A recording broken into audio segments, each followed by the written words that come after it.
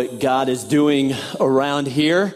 And good to be back with you. Our family had a little vacation. I'll tell you about it. But so excited. We have so many things going on. Baptism by the Bay is going to be incredible. And by the time many of you watch this message at one of our campuses, we'll have already prayed through the night. An all-night prayer meeting that kicks off a 40-day freedom fast. And I want to encourage you to jump in. What we're doing is just identifying things in our lives that could be controlling or that might master us. And we're saying that we're only going to be mastered by the Holy Spirit. And one of the ways that you do that is you identify things that you need to give up. And with the Holy Spirit's help, we're going to go into this 40 days of fasting and believe that God's going to do some great things. And then this weekend, it was awesome. So many NCCers got out and served, including the People's Church as they get situated in their new property. And my 10-year-old Josiah was out there serving with his sleeves rolled up. Pretty cool about just to see what the Lord is doing. Well, this weekend we continue More Than Conquerors. If you have a Bible, you can turn over to Romans chapter 8. Romans chapter 8. And last weekend, Pastor Joel shared out of Romans 8, 18 through 23. Next weekend, Dick Foth is in the house. You don't want to miss it. He's going to be talking about Romans 8, 24 through 26. And this weekend, we're going to double back to Romans 8, 14 through 17. I don't want to skip over that little piece of this passage. Romans 8, 14 through 17. You guys ready? Yeah. Let's do it. Here we go. For all who are led by the Spirit of God are children of God. So you have not received a spirit that makes you fearful slaves. Instead, you received God's Spirit when He adopted you as His own children. Now we call Him Abba, Father. For His Spirit joins with our spirit to affirm that we are God's children. And since we are His children, we are His heirs. In fact, together with Christ, we are heirs of God's glory. But if we are to share His glory, we must also share His suffering. I love getting older. Getting older is awesome. In fact, I feel bad for those of you who are young. Let me tell you why. Because the older I get, the more of God's faithfulness I experience. God becomes so much more real. It's like the accumulation of God's faithfulness that fuels my faith to believe Him, that He's in control. And so I love getting older, and I love sometimes walking down memory lane. Now, I did that about 10 days ago. Our family flew back to Chicago, where I'm from, and we visited Naperville, which is my hometown. And our kids endured an onslaught of memories. Bless their hearts. They took it on the chin as Laura and I shared. It's like every street corner, every building, old houses, old school, the whole thing was just like 1,000 flashbacks. Now, this is really bad to do, to come back from vacation and share some pictures with you. But can I do that? I mean, I just thought, I don't know, like I'd be interested in seeing what house you grew up in. I don't know if you care about what house I grew up in, but I think we got a picture of it. There it is. Right there on 1017 Bay Hill in Naperville, right off of 75th Street. And then we went and checked out Laura's house.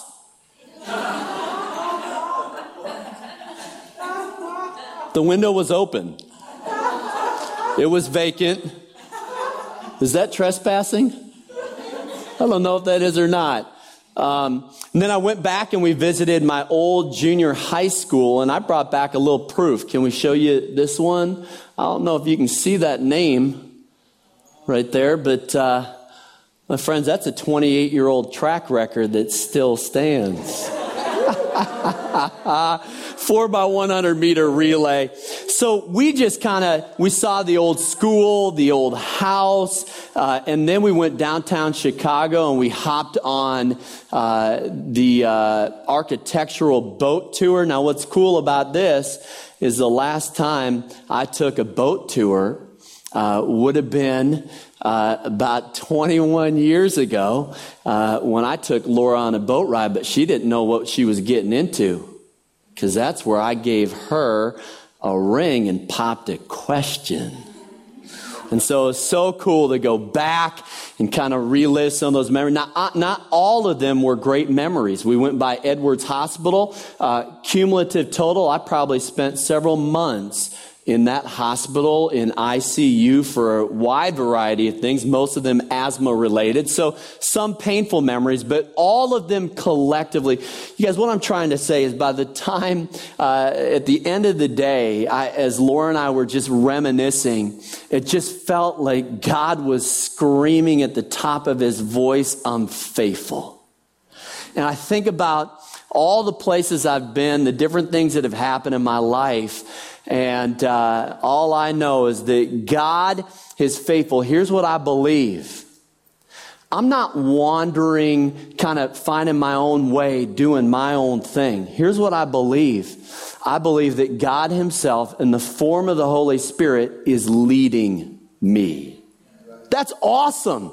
If you are living your life in any other way, I want to tell you something. God has plans and purposes for you. Now, he's given us the Word of God, which is like a map. He's given us a conscience, which is like an internal compass, if you will, but he's also given us the Holy Spirit. And the Holy Spirit's job is to lead us to places where he wants us to go. And that's what it says in verse 14. For all who are led by the Spirit of God are children of God. Now let's talk about this a little bit. The word led, interesting word. It is not a passive word. It's a word that's incredibly active. It means to contend for a prize, to struggle, to compete in a game, to fight for something. I think maybe a way to think about it with the Olympics right around the corner is that athletes are striving, fighting, contending, competing, struggling, training for 4 years for like one moment to maybe win that medal for their country. In the same way, the Holy Spirit is contending for us. Now, Dick Foth is going to talk about this next week, and so I'm going to leave that for him. But it's the Holy Spirit's job to lead us. Let me try to put this into a little bit of perspective. A few years ago, Parker and I hiked the Inca Trail to Machu Picchu. Anybody ever done the hike? Let me see here. Man, it was an incredible 4-day. I think it was about 38 miles, give or take, by the time we reached Machu Picchu. And it was a challenge for sure. Now, before we signed up for the trip, they gave us the option of hiring a porter. Can I just say that probably one of the best investments I've ever made in my life was the $20 per day for a Peruvian porter to carry my gear. There is a time to rough it, and then there's a time not to rough it, and let someone else carry a little bit of your load. And so it was a pretty cool deal. I mean, these porters were incredible. They would serve us tea at about 5 o'clock in the morning. We kind of wake up, and they had already brewed this Peruvian tea. I didn't ask what was in it, but quite a jolt of energy after drinking it. And we'd get up, and they had breakfast served, and so we would eat the breakfast they prepared, and then we would begin our hike. Meanwhile, they would stay behind, and they would pack up our campsites, clean up breakfast, and usually a few miles down the path, after they had packed up the camp, see, because we were hiking, I don't know what they were doing. They were running, I think. They were like half human, half mountain goat, as they would just literally on these narrow ledges just run right by us. Why? Because they had to get ready for lunch. And so by the time we got to the spot, they had already set it up. And then they'd clean up lunch. They'd get ahead of us again. And voila, dinner was set up. Our campsite was prepared for us. And we would just kind of crash at the end of the day. And it would start all over again. Here's what I'm trying to say. Holy Spirit is like our Peruvian porter. You know what? The word here is not a travel agent. This isn't someone that creates an itinerary or gives you a map and says, bon voyage. No, this is a tour guide. This is someone that goes with you. The Holy Spirit is with us. In fact, Jesus said, I've got to leave so that the Holy Spirit can come. And the Holy Spirit's job is to lead us. Now, let me maybe put it in parental terms. 2 weeks ago, my oldest son got his driver's permit. You've been warned. The streets just got a little bit more dangerous. And so he's been driving a little bit. Now, I'm kind of letting him drive in the country first before he drives in the city too much. But it's been an interesting experience because I kind of do what I do unconsciously. Like, I don't really think about it. Like, you just kind of been driving for a long time. But as I find myself, seated next to him, in fear for my life, I find myself giving instructions like, check your mirrors, make sure it's in the right gear. Hey, make sure that foot's ready to get on the brake. And then little things like, changing lanes. Like, you don't have to brake when you change lanes on the highway. You just kind of keep going. And then when you get off the ramp, and you see an 18-wheeler coming, you need to step on it, son. Like, you need to give that thing some gas. And of course, yellow means hurry up, you can make it. No. Not anymore. Not as long as my son is driving. Slow down, speed up, look out. It has been the most active experience of my life. Now, who's driving? Well, technically, Parker's in the driver's seat. He's the one that's kind of making things happen, but oh man, he has got a backseat driver right here who is ready to kind of help him. Now, is he going to make a few mistakes? Well, yeah, he's already jumped a curb or two. But it's part of the process. I think the Holy Spirit plays a very similar role in our lives. The Holy Spirit leads us, guides us, directs us. Now, I kind of like this. Ephesians 2 says that we are God's workmanship created in Christ Jesus to do good works prepared for us in advance. Now, the word prepared there is an Oriental term that was used to describe servants who would go in front of a king and sort of prepare a path, if you will. Almost like Secret Service might go and prepare an event for the president. They would go and ensure safe passage and make sure that, the road was drivable or passable. Well, what I love about this is that God flips it, and now the King of Kings goes in front of his servants to prepare the road ahead. How awesome is that? To know and to live with a sense of destiny because you know that the Holy Spirit is preparing things for you. Now, I'll talk about this in a couple of weeks, but the word predestination, it's kind of this loaded theological word, and I think some people then kind of go into this passive mode of, well, if it's already predetermined or predestined, then what difference does it make? And we'll talk through some of those issues, but let me just say this while we're on the subject. I don't think that your destiny has as much to do with where you're going or what you're doing as it does with who you're becoming. In fact, the word predestined in Romans 8:29, we are predestined to be conformed to the image of Jesus Christ. And so it's about becoming more and more like him. So the Spirit of God leads the children of God, and it continues. You received God's Spirit when he adopted you as his own children. Now, many of us have heard this before, and so this to us might be, familiar language, but you need to understand that this letter that was written to the Romans, it would have struck them in a totally different way, because the idea of thinking of God as Father was foreign to them, and I'll talk more about that, but this idea of adoption had special significance in Roman culture because it was such a complicated thing. Here's what I'm trying to say. If we're going to appreciate our adoption as children of God, then it might help to know a little bit about Roman adoption. So here's the deal. It's not insignificant that in Roman culture, it was a patriarchal society. Patria potestas, the father had supreme power over his family. Absolute authority. No matter how old that child got, even as a grown adult, there was this idea that as long as there was a father, that father was the authority figure. This is what made adoption an incredibly serious, difficult, and complicated thing, because you were passing from one patria potestas to another. Now, track with me for just a minute. If you're taking notes, you can jot this down.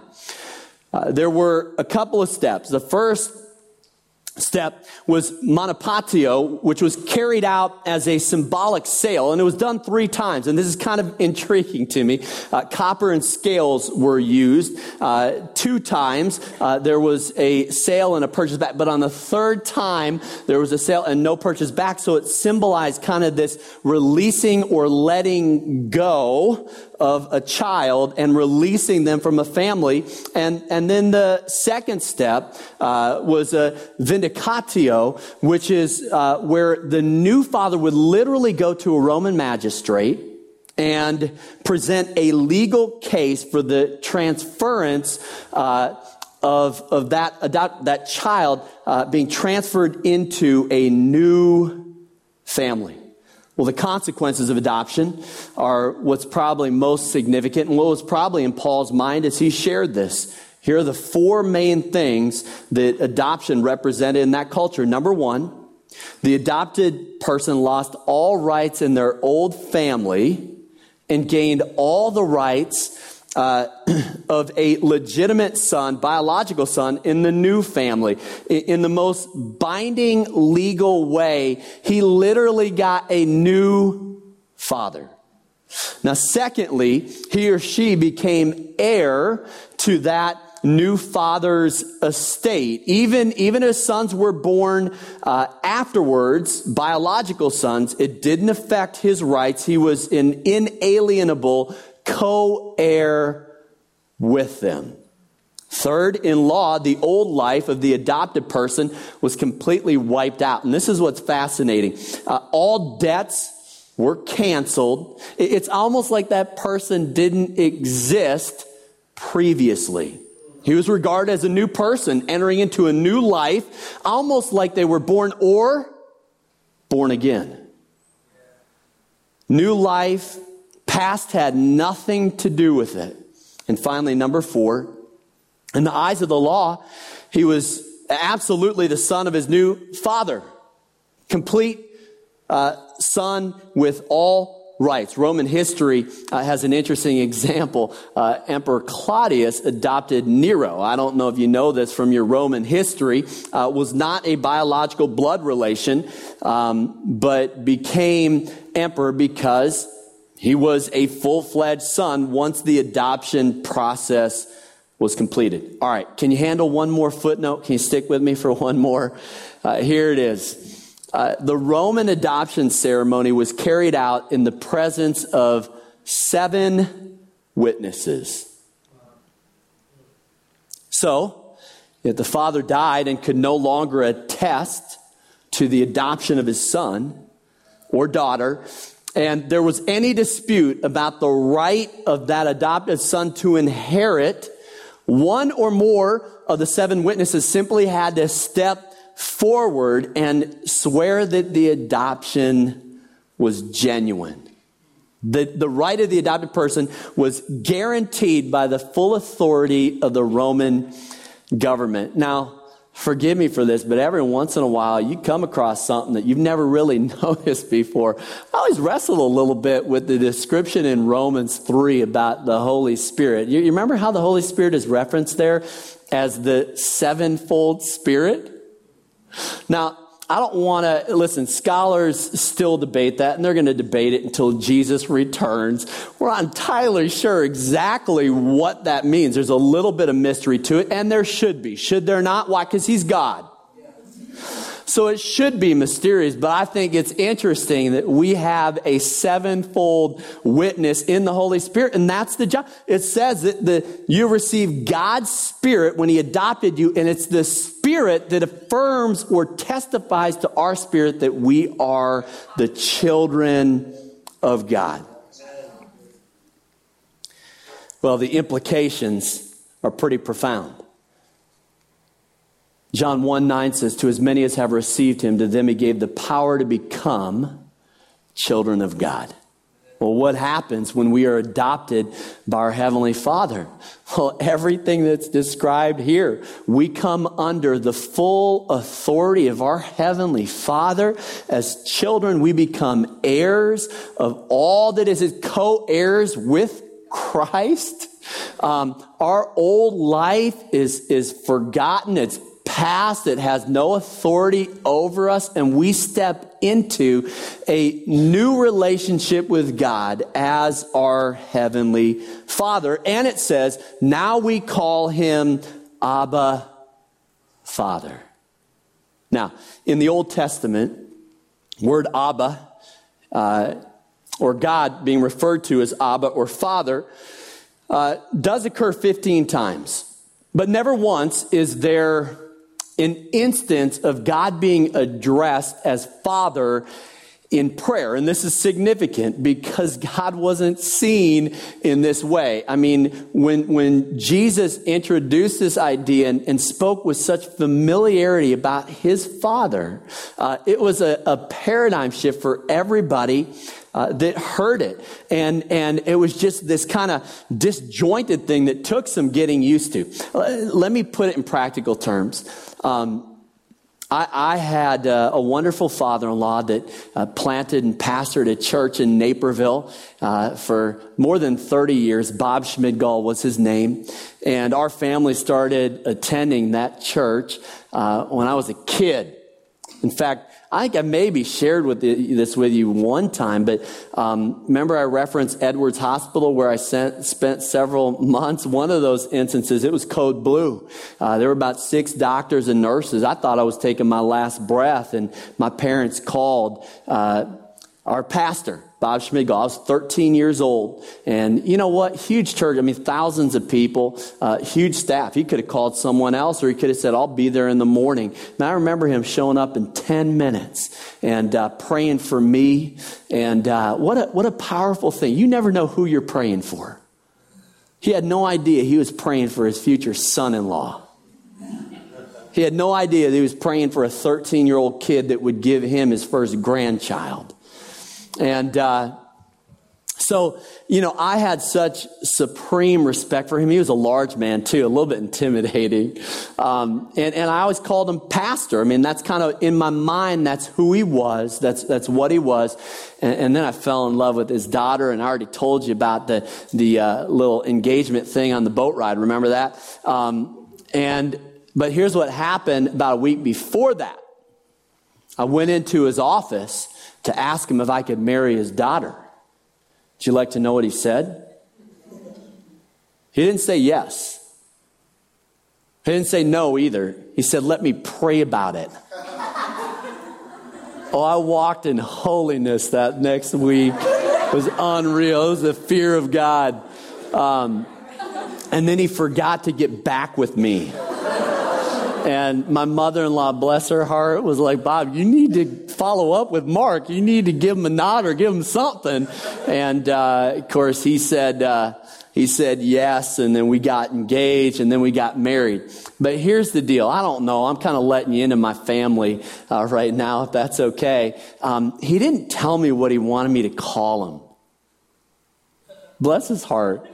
I think I'm going to let my future son-in-law, daughter-in-law off the hook and maybe just tell them they can just call me Dad, because he didn't tell me that up front. Like I didn't know if that was I didn't even know what to call him anymore.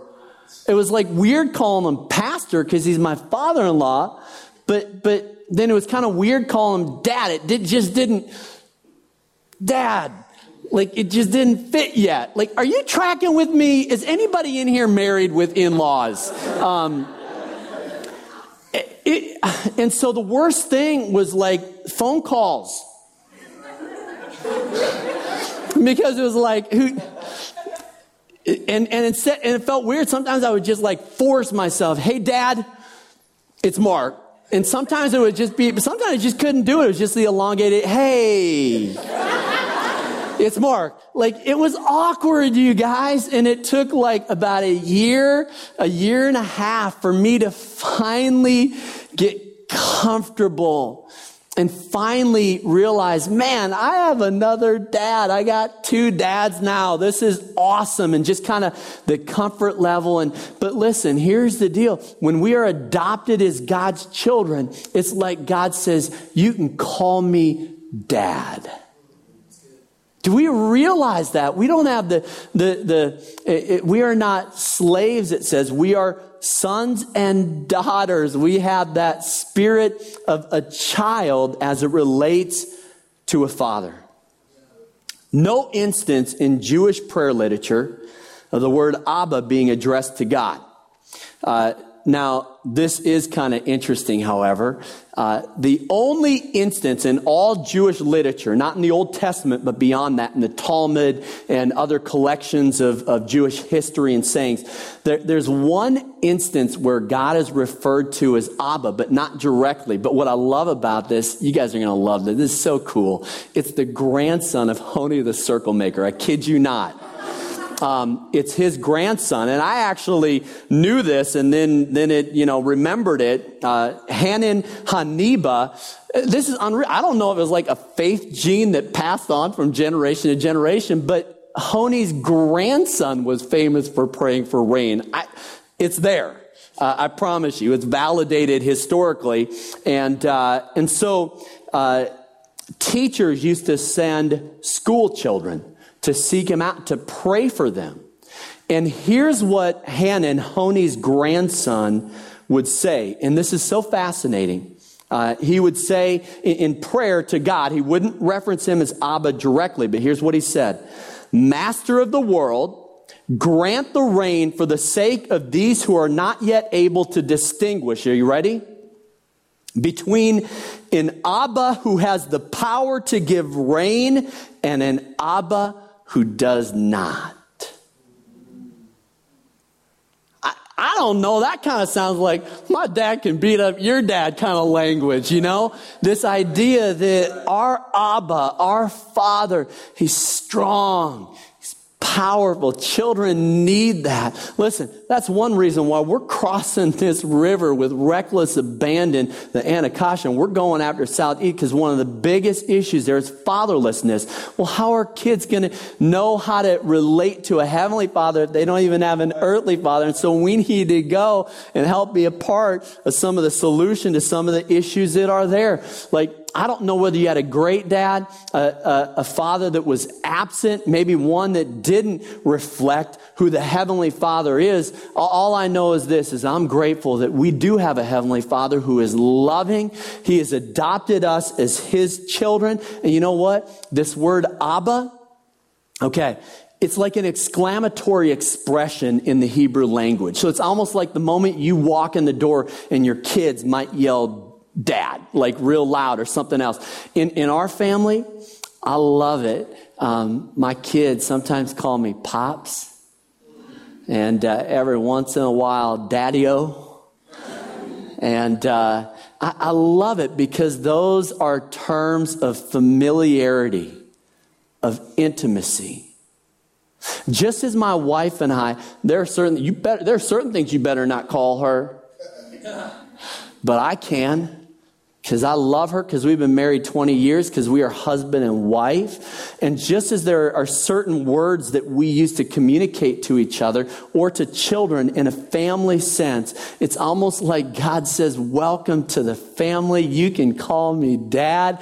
You can refer to me as Abba. It's an awesome thing, and it's something that was a total shock to the Jewish and the Roman mind. And so Jesus takes us to a new place in relationship with God that is so different than anything that preceded it.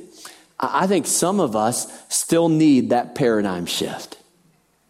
Some of us still, every once in a while. How do you refer to God in prayer? By the way, I think these names and words are significant. I think it's important. Do you know that there are more than 400 names for God in Scripture? And each one of them reveals a different dimension of who God is, His power, His grace, His love. And I think it's important that we understand, the Holy Spirit, since we're talking about it, Paraclete. That can mean counselor, but it's also a term that was taken from Roman military where two soldiers would stand back to back, cover each other's back in a sense, and be each other's rear guard, if you will, so that they could engage the enemy on one side. Well, in a very real sense, the Holy Spirit is our rear guard. He's got your back covered. See, we need to understand these different dimensions of who God is, but I think paramount is this idea that He is Father. Is He Creator? Yes. Is He Savior? Yes. Is He Lord? Yes. Is He Jesus? Yes. But we have a heavenly Father.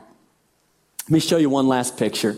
And I couldn't help but think about this as I was preparing for this message. In 1962, there was a pretty famous picture taken. You'll see it in the Oval Office. There's President Kennedy and Caroline and John Jr. kind of romping around the Oval Office. And what's interesting is that I think if my background checks are complete, I think this was even happening right around the Cuban Missile Crisis, which is, I think, interesting as well, because here he is, the President of the United States. But you know what? In this moment, he's not, is he? He's a father to two little kids. And the two little kids, do you think they called him president? The only time my kids call me pastor is when they need to get my attention. Otherwise, it's dad, And so I think this is a picture kind of our relationship with God. Listen, is God omnipotent, omniscient? He is all of those things, but He wants to be our Father. I'm going to close with this.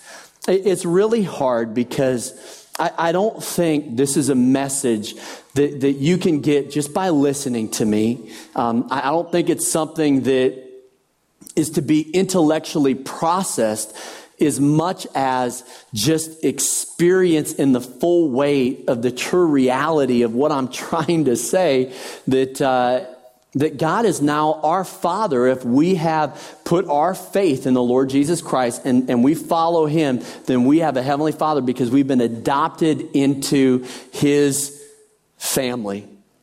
I think I've learned more about God from being a father to 3 children than a lot of years and a lot of money invested in seminary.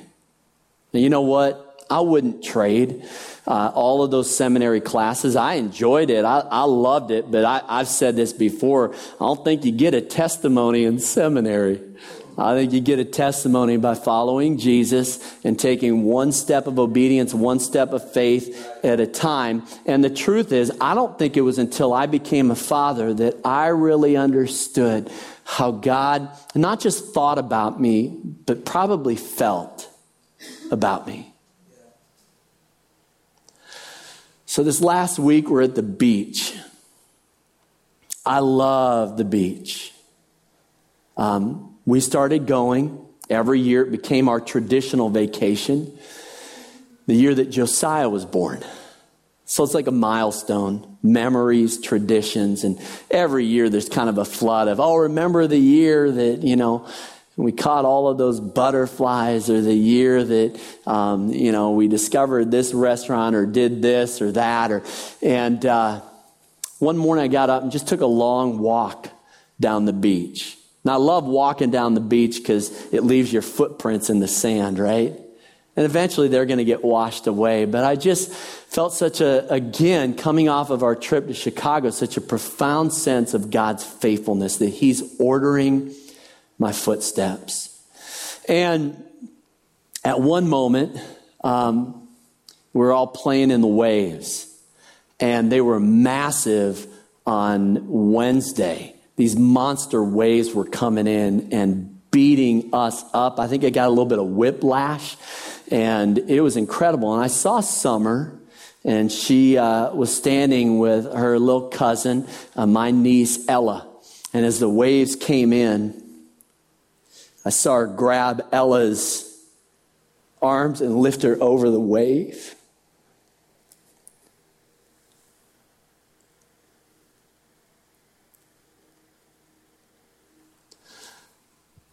Summer's 15.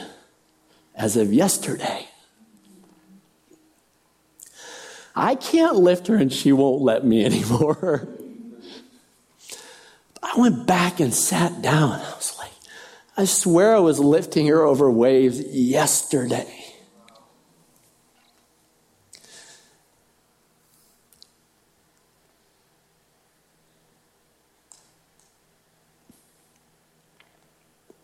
I love my little girl. Precious to me. And she will always be the little girl that I lift over the waves. I don't care how old she gets. And she used to have this speech deal that we had to work through, that she said words really cute. And I knew eventually it'd probably be good for her to get over some of those pronunciations so she wouldn't get made fun of, but those are the ones that as parents you love, that you kind of wish they would keep saying certain words the wrong way. You know what I'm talking about? And she couldn't say girl. She would say girl.